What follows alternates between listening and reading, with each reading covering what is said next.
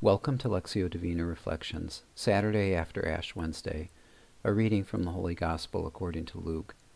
The Pharisees and their scribes complained to his disciples, saying, "Why do you eat and drink with tax collectors and sinners?" Jesus said to them in reply, "Those who are healthy do not need a physician, but the sick do. I have not come to call the righteous to repentance, but sinners." In today's Gospel, Jesus calls Levi, a tax collector, to follow him, and Levi responds by giving a great banquet for Jesus.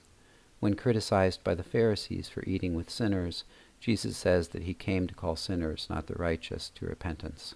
He says, "Those who are healthy do not need a physician, but the sick do."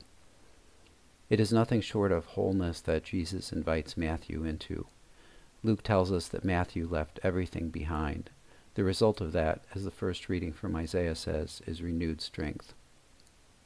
Then light shall rise for you in the darkness, and the gloom shall become for you like midday. He will renew your strength, and you shall be like a watered garden, like a spring whose water never fails. God, help me understand what Matthew came to learn. In inviting Matthew to follow you, you brought him into healing and wholeness. Let me see in that invitation an invitation for me as well, and the conversion that results from recognizing my need for your Son, the divine physician. As in the responsorial psalm, I pray for this recognition. Incline your ear, O Lord, answer me, for I am afflicted and poor.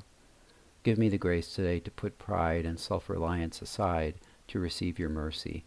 As French priest Father Jacques Philippe suggests, self-emptying allows you, Lord, space to work within me. We have a hard time accepting that we are poor of heart.